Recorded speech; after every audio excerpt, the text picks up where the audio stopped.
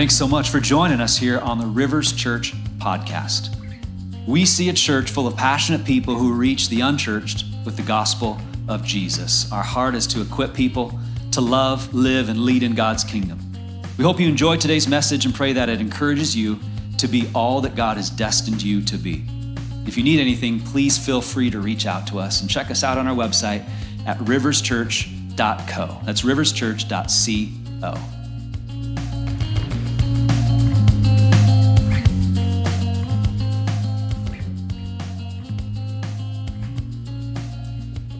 Would you all stand for the reading of the word, and we'll get this party started.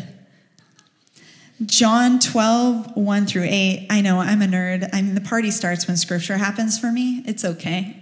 I understand that that's different for people, but I love the word. Okay, John 12, 1 through 8. 6 days before the Passover, Jesus arrived at Bethany where Lazarus lived, whom Jesus had raised from the dead. What? He raised a man from the dead. He's still raising people today. I'm just saying that. Here, a dinner was given in Jesus' honor. Martha served while Lazarus was among those reclining at the table with him. Then Mary took about a pint of pure nard, an expensive perfume. She poured it on Jesus' feet and wiped his feet with her hair. And the house was filled with the fragrance of perfume. But one of the disciples, Judas Iscariot, who was later to betray him, objected. Why wasn't this perfume sold and the money given to the poor? It's worth a year's wages. He did not say this because he cared about the poor, but because he was a thief. As a keeper of the money bag, he used to help himself to what was in it. Leave her alone, Jesus replied. It was intended that she should save this perfume for the day of my burial. You will always have the poor among you, but you will not always have me. This is the word of the Lord. Man, why don't you go ahead and join me in prayer? You want to take that too? All your other papers? I don't want those. Thanks. Let's pray. Lord, thank you so much for today that we could gather together here. And Lord, even those that are joining us online, just thankful for everybody. And just thankful that you hear our prayers. God, even as I pray, Lord, knowing what I ask for, you are going to move, you're going to work, you're going to respond to this prayer right now. Lord, I just pray that you'd speak to us again, Lord, move in our lives. Lord, stir up faith, Lord, and I pray that people would see you clearly for who you are, a loving God, a loving Heavenly Father who wants to bless us, Lord. And so I just pray, God, that we would be a people who experience your blessings so that we can be a blessing to other people. And Lord, I pray that there be a heart of generosity in every single one of us. Lord, stir in us a greater desire to serve, to be generous in every way we can with our life. I pray this in Jesus' mighty name. And we also pray for the Gonzaga Bulldogs who tip off in just a moment. Help them to continue their winning ways. In Jesus' name, amen. You can have a seat.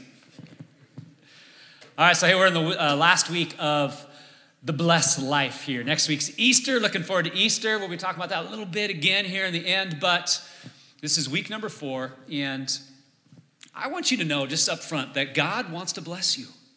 Please know that. That is who God is. He longs to bless his people. Those of us who have already fully put our trust in Jesus and are following him, we are a child of God. And God loves to bless his heavenly children. That's the type of father that he is. He's a God that just wants to bless his kids. And so please know that. I want you to be blessed. Our church wants you to be blessed. And it's important that we receive all of this knowing that's who God is. Now, God loves us no matter what, even when we make mistakes, even when we're idiots, which we all can be sometimes, right? Aren't you thankful for God's love and his grace no matter what happens, okay? So he always loves us. No matter what, his love is unconditional. And that's awesome because we need that, okay? We need his grace. But if you want to grow in experiencing his blessings, it's important for you and I to grow in trusting him and walking in obedience to him, to his teachings, and his word. And I just want you to experience all that God has for you. I want you to be blessed. And so that's why I feel like this series has been so important to us. So we're going to get to that John chapter 12 story in just a few moments, but I want to start off by going to Luke chapter 16, look at a few verses. In Luke chapter 16, Verse 13 says, no servant can serve two masters. Either he will hate the one and love the other, or be devoted to the one and despise the other. You cannot serve both God and money. And the Pharisees, who loved money, heard all this and were sneering at Jesus. He said to them, you're the ones who justify yourselves in the eyes of men, but God knows your hearts. What is highly valued among men is detestable in God's sight. So we see right here from Jesus' words that he knows what's going on inside of us. God knows our hearts. And this whole issue that we're talking about in stewardship and finances and treasure, it really is a heart issue. We talked about that in the first week. It's all about the heart. So it's a very important introductory message into this series. It's all about the heart. And you and I can actually put up this front, we can actually put up this image that our heart is in the right place, but it's just religious, and our heart can actually have wrong motives. And that's what Jesus is exposing here. Oh yeah, you guys appear to say and do right things, but your hearts are wrong. You have bad motives. And so it's important that you and I don't fall into that same trap, because our hearts can go there. Our hearts can lead us astray, and we can have wrongful, deceitful motives that can come from our heart. And so we can be just like the Pharisees here. There's a book that was written years ago that this guy called it Pharisectomy. And he says lots of people in the church need a Pharisectomy. We need a Pharisectomy in this church. And I think that's so true in regards to us being religious and Pharisaical like the Pharisees. So I just thought I'd throw that out there, okay? So we can be just like them, unfortunately. And so Jesus, knowing their heart, just calls them out. And it's one more thing I wanted to, oh yeah, because they're sneering at him. They were literally sneering at Jesus. This is fascinating to me. Jesus says you can't love God and money. Like the religious leaders you would think would take that statement and say, yeah, you're right about that. You can't serve money and God at the same time. That would be a good statement for religious leaders and teachers of the law to agree with. Keeping in line with all of the Old Testament, all that kind of stuff. But they sneered at him, exposing their hearts. So Jesus says we can't serve both God and money. That word money actually is better translated mammon. Maybe your Bible, maybe your translation says mammon. That's a better translation of the word. Now, what's interesting about this is the only time in Scripture you'll see God compare serving him against something specifically. Now, throughout Scripture, you'll see God say, don't have any other gods before me. We shouldn't have idols. We can make an idol of anything in our life and put it above God, and we can worship that. But specifically, he points out comparing serving something else against him. And he's like, you can't do that. Like, Jesus could have chosen any example. And we want to be generous in every area of our life, okay? Not just finances, which is what we'll talk about both of those things today, but being generous in every area of our life, amen? But Jesus specifically chose money or mammon in this to juxtapose serving that versus serving God. And I think he's very intentional in choosing that because he knows that mammon can be a big issue for us. Now, mammon, this is way deeper than just money itself. Mammon is actually an Aramaic word that means riches. And it's a reference to the Syrian god of riches. So Jesus is likely referring to this false god that they all knew about, they had heard about. This was a god that came from Babylon. If you know anything about Babylon, in the Tower of Babel, they wanted to build that tower to God. They wanted to get to heaven, to God themselves. And we can still fall into that same thinking today where we think, I don't need God to get to heaven. Or I can just do good things and God will accept me in the end and I don't need to really follow God or believe in him and I can do this on my own. That's what mammon or a spirit of mammon will cause us to think and how it'll cause us to live. Like, I'm fine without God. The spirit of mammon directly opposes the spirit of God. It is a prideful spirit that attempts to replace God in our life. Mammon says, buy and keep, but God says sow and reap. Mammon says cheat and steal, but God says give and receive.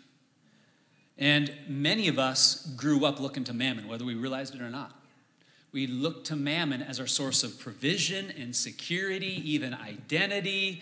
If you've found yourself thinking things like, if I can just have this, then I'll be good. If I can just make this much money, if I can achieve this, if I can provide this for my family and my kids, then I will feel good about myself. All of those things are a spirit of mammon.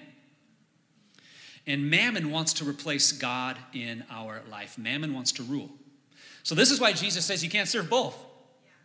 So you're going to serve God or you're going to serve mammon. You see, mammon actually promises everything that only God can give us. It promises everything that only God can give us. Now, there's this popular gospel out there. Maybe you've heard about this prosperity gospel. It's not a gospel that we would preach here. I believe that God wants us to prosper. That's part of blessing. God wants to prosper you. He has plans of prosperity, Jeremiah 29:11. He wants to bless you.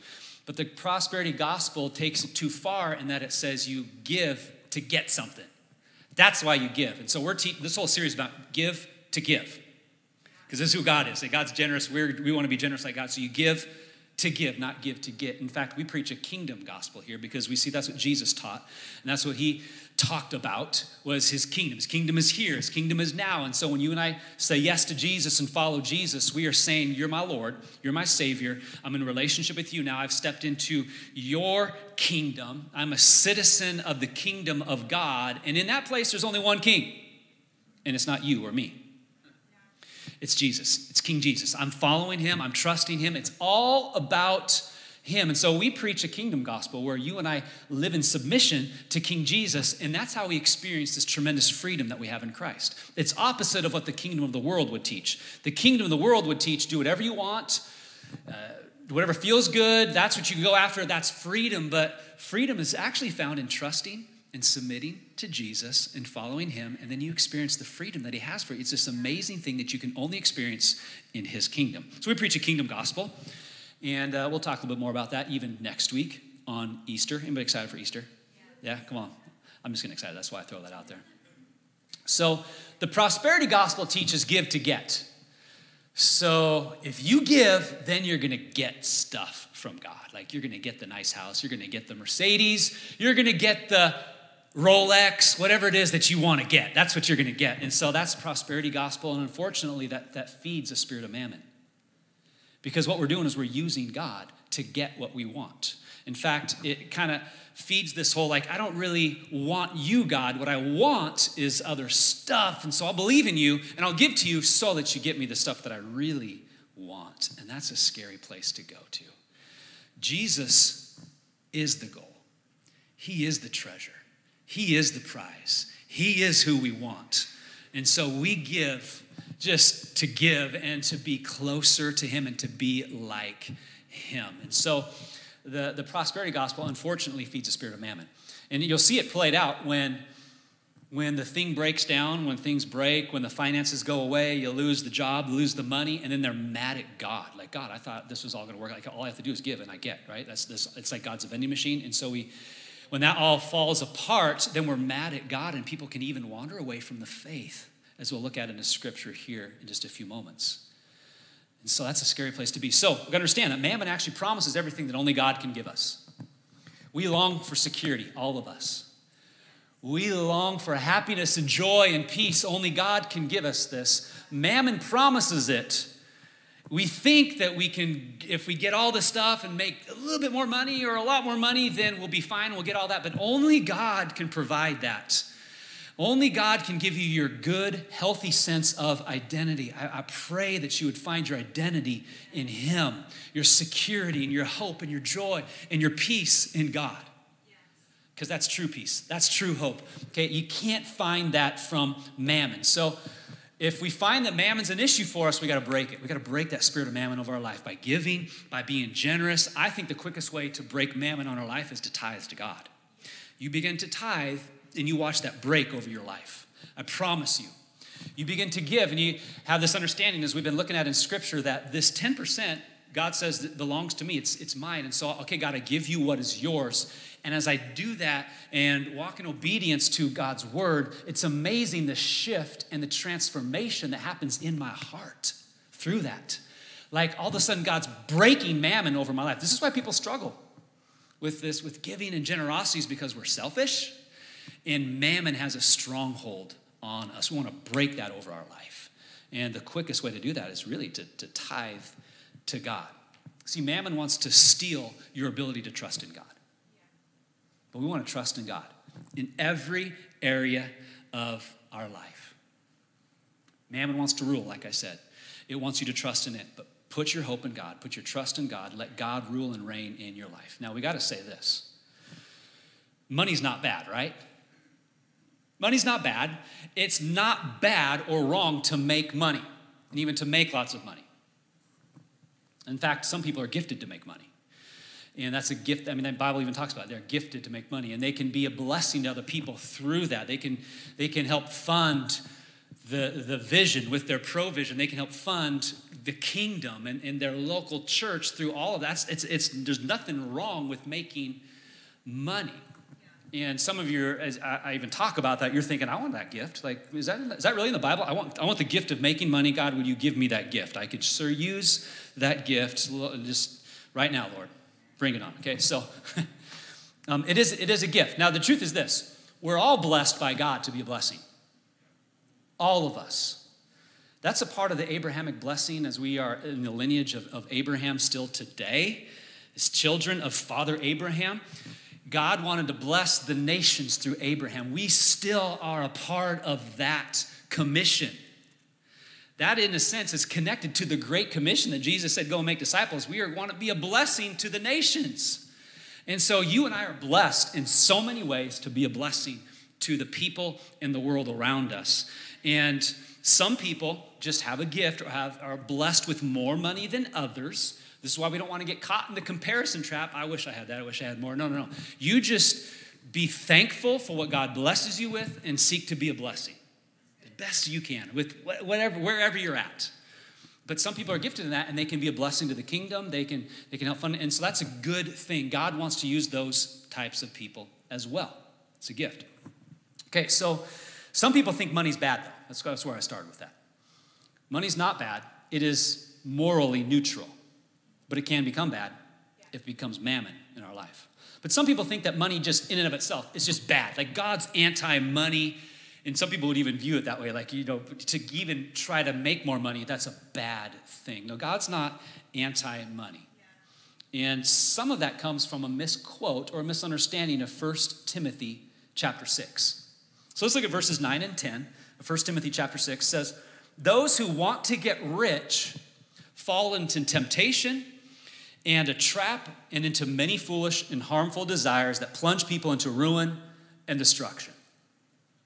It can happen. For the love of money is the root of all kinds of evil, but some people eager for money have wandered from the faith and pierced themselves with many griefs. That can happen if we're not careful. Money and getting more money can actually bring you more problems, many griefs. You can pierce yourself with that desire and chasing after that with many sorrows. In fact, you can even lose your salvation. You can wander away from the faith, as Paul is saying he has seen happen, all because of money or mammon. So, but money's not the issue. It's what this verse would say. It's the love of money, right? That's the issue. The love of money is the root of all kinds of evil. So it doesn't say money's the root of all evil. No, it says the love of money is the root, not of all evil, but of all kinds of evil. So that's the issue, is when you and I love money, then it's becoming mammon in our life. So loving and serving mammon, you could say, is the root of all kinds of evil. Now Jesus, he had 12 disciples, right? And he lost one of them.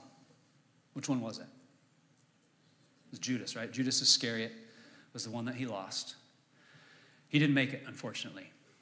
And Judas had a mammon problem.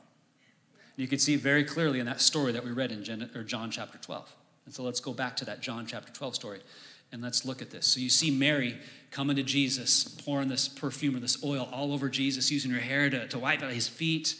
Like, she is giving an extravagant offering to Jesus. And so we see her heart in giving there, right? But we also see Judas's heart in giving the same time. And it's a completely different heart.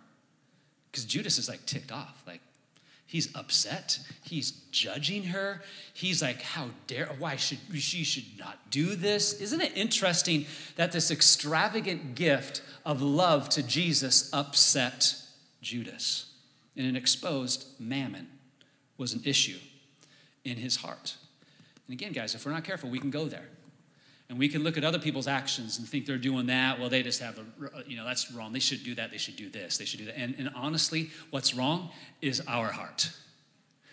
Isn't it interesting that one of Jesus' disciples looked at somebody and judged her wrongly? Jesus praised her, but judged her wrongly. And we can look at people and judge them wrongly because there's an issue in our heart if we're not careful.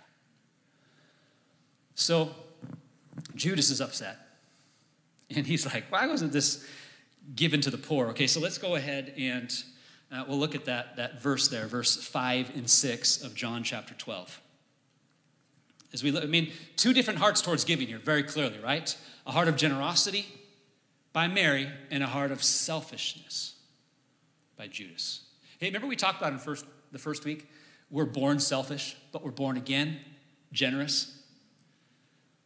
And I just love that God does that. We're naturally born selfish. Like, you don't have to teach your kids how to be selfish. They just do it. It just comes right out. Like, you don't have to train them in that way at all. You got to train them to be unselfish, right?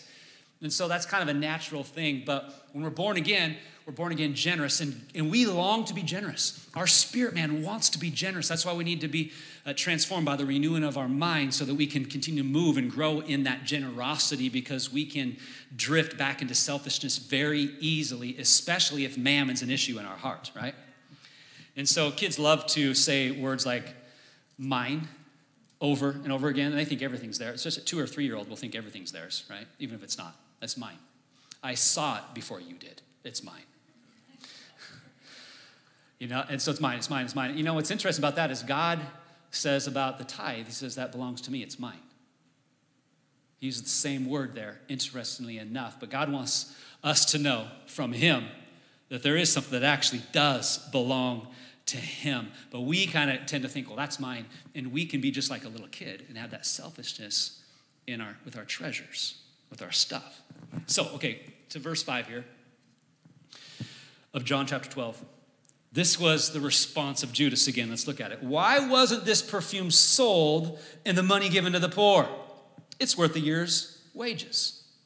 He did not say this because he cared about the poor, but because he was a thief. As keeper of the money bag, he used to help himself to what was put into it. Wow.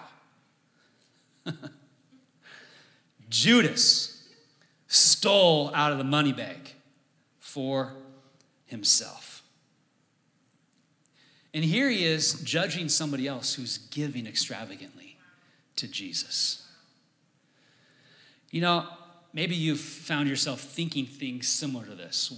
They shouldn't do that. They should do this.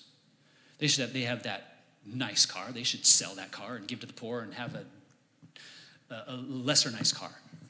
Like mine is kind of what we're thinking.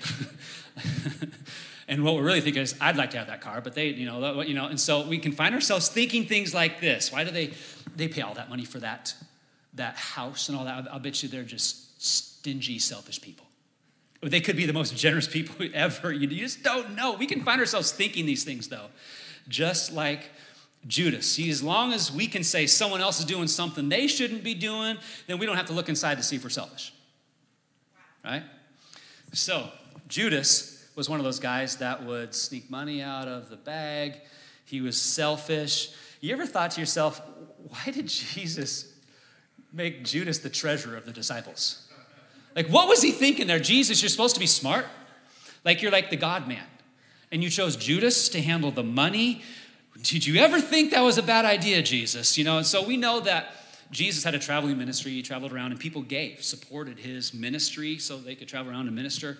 And so Judas was the guy that took all of that and guarded it and watched over it and apparently stole out of it. That's what he did. And so you think, Jesus, did you know? What were you thinking? So did Jesus know that Judas was doing this, or that he was going to do this? Well, Actually, he did. Even a couple years before this, Jesus looked at his 12 disciples. He says, hey, I've chosen you, the 12, yet one of you is a devil. Okay, so he knew. All right, so I just would love to wonder and see, what are those guys thinking in that moment? He's like, I chose you guys. Oh, thank you. One of you's a devil. Oh. Okay. You know, and so he even knew years before that it was going to be Judas. So why did Jesus allow Judas to handle the money? And I think because he just wanted to give Judas a chance. He's given him an opportunity. You know that God won't tempt us, but he will test us. He gives us tests, which are opportunities to see, are we going to really trust him? Are we going to walk in obedience to him? His teachings, to his word. This is a test to see, just to give Judas a chance. I love this. I love the heart of God in this, that he gives people a chance. This is something that I just love to do. I don't know if this is a gift that God has given, but I love to just believe in people and give them chances and give them opportunities and let them rise to the occasion given the opportunity. Sometimes it's come back to bite me in really bad ways. Sometimes I've believed in people and supported people, and other people were mad at me for believing in those people, and so then it comes, I just love to fault to believing in people. That's kind of my heart, because I see Jesus doing that right here. Like, Jesus still gave Judas a chance. Let's give people a chance. Let's operate that way, because Jesus did in grace, in giving people opportunity. I love that. You see this grace in Jesus, giving him a chance. Unfortunately, Judas didn't make it, though. So he pulled money out of the offering. Who knows how often, who knows how much. And you think, if we were to pass the bucket around, we used to pass the bucket around for the tithes and offerings. So if we pass the bucket around, how many of you would reach in and grab some money out of that right there? Hey, sweet, I'll take some of that. How many of you guys would do that? How many of you have thought about that before? No, I'm just kidding. You don't have to raise your hand. But how many people withhold giving to God and keep it in their bank account? And according to Scripture, what's the difference? Because God says we rob him by withholding, and Judas robbed by stealing. So what's the difference? It's the same thing. Robbing and stealing, it's the same thing. Taking or withholding. And this is why we can't allow mammon to have a grip on our life. We want to break that. We want to be generous and not selfish. A heart of generosity. So, what's interesting is years ago, there's this kid in our youth ministry that got saved, and he was given his testimony about how Jesus had changed his life. And we were on a ministry tour in California. Vanessa, you might even remember this, Vanessa. You were there. But this kid is telling the story about how Jesus, basically saved him. He grew up in church his whole life, heard about Jesus, but then he had this moment of radical salvation where God just rocked his world. And God became real in that moment, and he started serving Jesus. So he's sharing this testimony about how Jesus has changed his life, even though he was someone who grew up in the church. And he says, I was the guy that I would steal money out of the youth ministry offering bucket when it went by. And he says, I did it quite a bit. And I've never heard anybody confess publicly, that was part of his testimony. He's like, before Jesus, this is who I was. I stole money from the youth ministry offering. And now Jesus has changed my life. I don't do that anymore. Good, I'm glad. I wanted to ask, how much did you steal? Should you pay that back?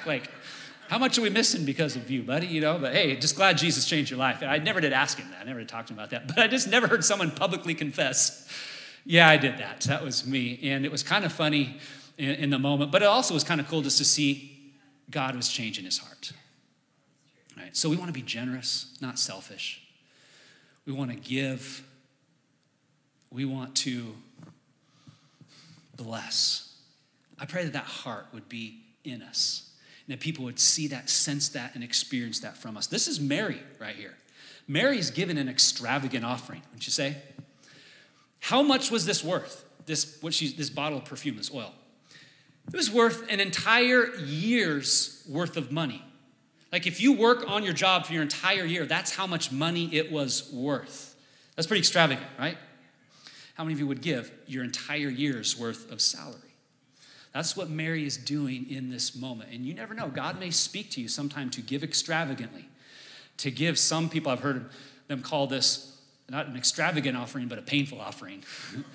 But you just give extravagantly, and if God is speaking that to you and you obey, I promise you'll be blessed. And I've heard of people giving even more than a year's salary, and God just blessed them and took care of them. You and I just want to get to the place where we can trust God. If he's speaking those things to us, that we just will obey, knowing that it is a joy and it's a blessing to be able to do what I sense God is speaking to me to do. I just pray that we're spirit-led people in how we handle every area of our life, including this. So Mary, she's given extravagantly. It's a year's worth of money. Man, that's a lot. And so you can see where Mary's heart is clearly in this, right? She loves Jesus. She is all in with Jesus. Remember, Jesus said, where your treasure is, there your heart will be. And you can see Jesus is her treasure. And that's the goal, is that it's all yours. I'm all about you, Jesus. My heart is yours. And out of that, that's how we handle everything in our life. So when you look at Scripture, you can see there's 3 types of giving, or really 3 levels of giving throughout Scripture. There's the tithe, there's offerings, and then there's extravagant offerings, which we see that in this story. But the tithe, we talked about that several times in the story, or in the series, just giving God back what he says. The tithe belongs to me. So it's okay, God, I'm trusting you with this. I'll walk in obedience to you in this. I'm going to do this. And we give that to our storehouse, our local church. I think we should give it undesignated, because when I try to designate my tithe, that's me attempting just to control it. I want to tell you, God, how to use this, and church, how you need to use this. It's not, if I give it undesignated, it's this posture of it's not mine anyway. So God, use this to bless your kingdom, my local church, ministries, and people in our city and our community. Okay, so, but then if you want to give specifically, you can do that. And I would say do that above and beyond with offerings. Because I know people in our church that have given specifically to projects, to people, just offerings above and beyond. What's interesting is statistics tell us that more than 90% of Christians don't tithe. They don't get to that place of trusting God with the tithe. And that breaks my heart because of the blessing they're missing out.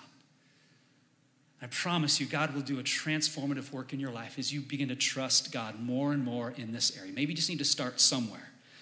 But when you look at Scripture, that first level of obedience really is that tithe unto the Lord. It is holy to the Lord, is what he says. So there's a tithe, and there's the offerings, and there's extravagant offerings. Mary's given an extravagant offering.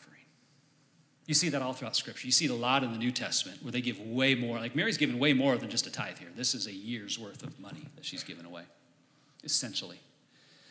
King David, when he gave to the temple, it was equivalent to $21 million of today's money. That's a lot of money still for today.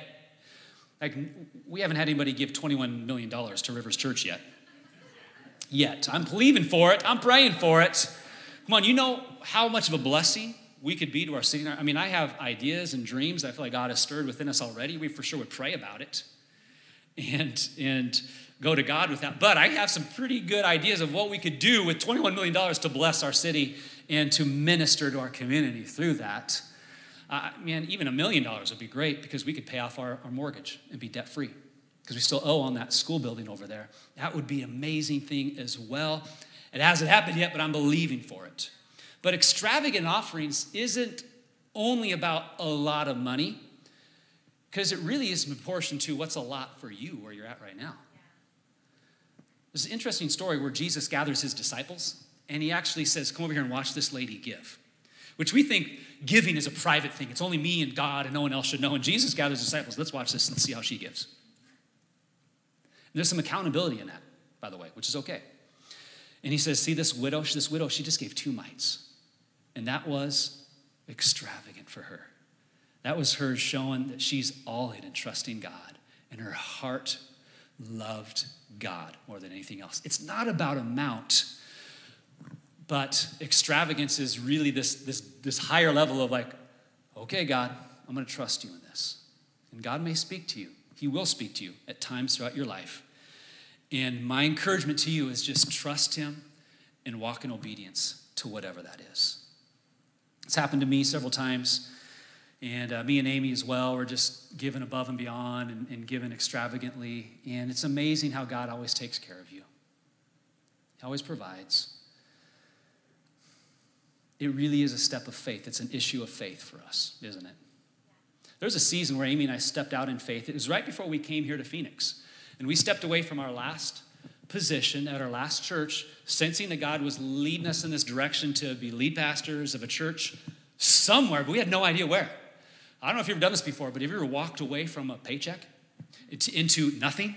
It's just this step of faith. It was like, okay, God, we sense you're in this, you need to do this, but here we go, and I have a family and a house and a mortgage, and I'm just going to trust you through this. It was scary, but an amazing season of faith for us, guys. Huge. Wouldn't you know, as we took that step, we began to get phone calls from camps. People want us to speak at camps. And both me and Amy getting these opportunities, speaking at churches, pastors on vacation, come speak at our church. It just was, God just began to open the door for me just to minister at different places. And it was providing for our family through that. It was such a blessing. It wasn't quite enough money for us, so I was still looking for a little side job, a little side hustle to make a little bit more so we could just fully provide and pay the mortgage. I'm trying to sell my house for like 8 months this whole season, and the real estate guy said, your house will sell like this, and I'm like 6 months later, I'm like, this, huh? Where's this? Come on, buddy, come on, let's open house again this weekend, and so, it's just every month pass, I'm paying the mortgage again, and the house isn't selling. I can't get another job to make sure we're making it. And so I just hired myself to be an Uber driver because that was pretty easy. And so I drove Uber all over Seattle, and that was fun. And I have fascinating stories from that I could share someday. But through that whole season, it was really a crazy season of testing, and trusting, and faith as we were getting down through the fall. Like there was one point in the summer where a church offered us a job. They wanted us to be their pastors, and I just didn't sense that God was in it. I've never really talked about this publicly before. It's the first time I'm kind of open up and sharing this whole journey of our life, but it was an interesting season. It was a great church, healthy church, debt-free. It was just amazing, and I didn't sense God was in it. And Amy's like, are you sure? And I'm like, I just don't think this is the right place for us. And she's like, are you sure? Because we don't have a job, okay? So I just want to make sure you're sure, okay? And I'm like, yeah, I'm sure. I don't sense God is in this for us. And I said no to a paycheck, but I just wanted to trust God for the right thing, the right place, the right time. Months continued to go by, and we ended up coming here. And I'll never forget when I moved my family into this house that we rented over off of Bell and Highway 17, on January 1st, 2015, because we barely made it financially. But we made it. All through that time, I'm trusting God. I'm tithing on the little money that I'm making. I'm watching my bank account go completely away. Like we were at a place where we were going to lose all of our money, and so I had to get a renter into our house because I couldn't sell it. And move in with my parents, and just trusting God. So we end up here. And the month before coming here, though, someone gave us some money. They just mailed a check to us. They have no idea how they helped our family.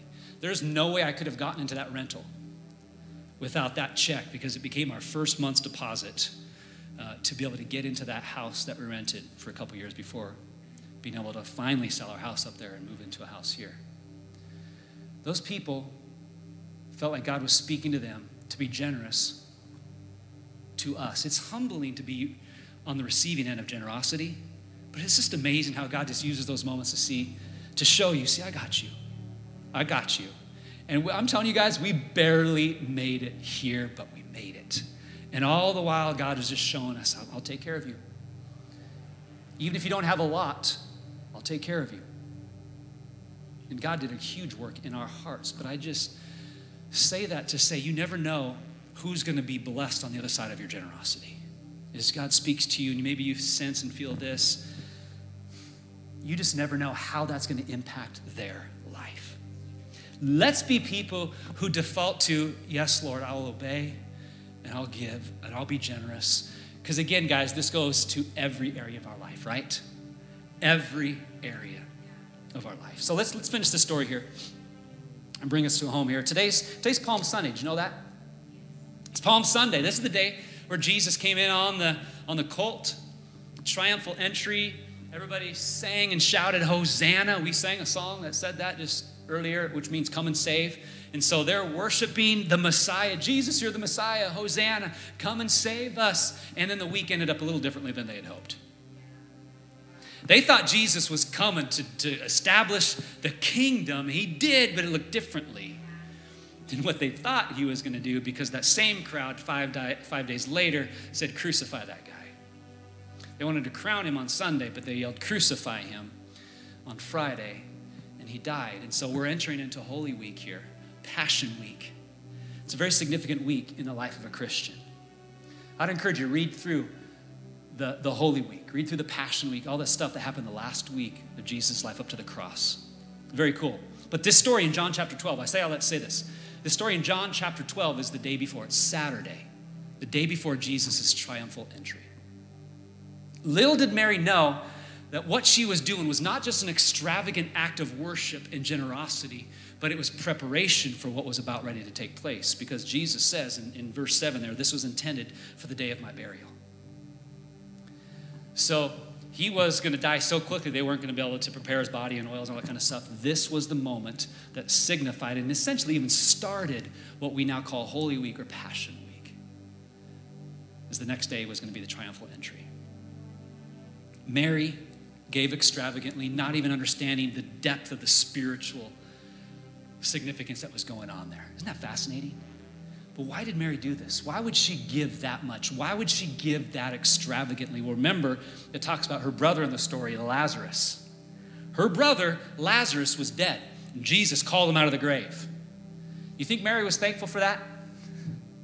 Probably a lot. And so here's Mary just like, I'm so thankful for Jesus. I'm all in for Jesus. That's why she would give that much. She had seen her brother die and seen Jesus raise him back to life. It's out of that gratitude. It's out of that remembrance. And don't you and I forget what Jesus has done for us, because we were dead, right? The Bible talks about, Ephesians talks about, we were dead, but now we're alive in Christ. We were dead in sins and our trespasses, but now we are alive in Jesus. He brought us to life. Our spirit was dead. It is now alive. And that's out of this gratitude. We keep connecting that every week in this series. It's out of this gratitude for all that Jesus has done for us. Set us free from slavery, brought us from death to life, that we give extravagantly and generously to God and other people. That's why she's doing this. And I pray that we would not forget that he has done he's done even more for us. Like, it'd be cool to see someone raised from the dead physically, but Lazarus still died. Right? What's more important is that Lazarus knew and trusted Jesus so he could have eternal life with Jesus. That's way more important. And Jesus has given you eternal life, friends. He has saved you.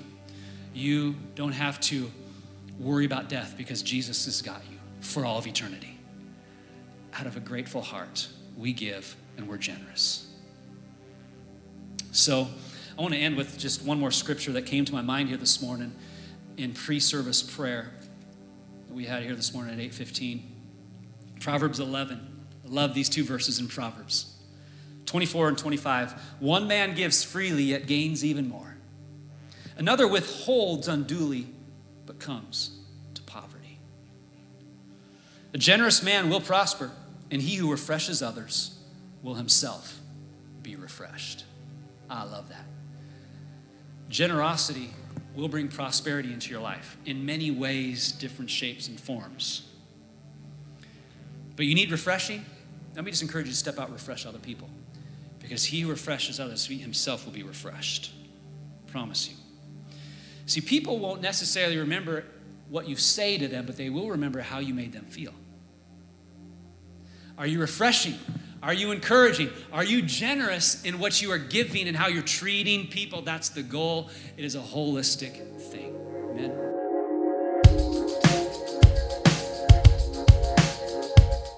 Thanks again for listening to this message at Rivers Church. We'd love to have you subscribe to this podcast if you haven't already. To learn more about what's going on in the life of our church community, check us out at riverschurch.co. I pray that this week you would walk in the power and the presence of God. Thanks for joining us.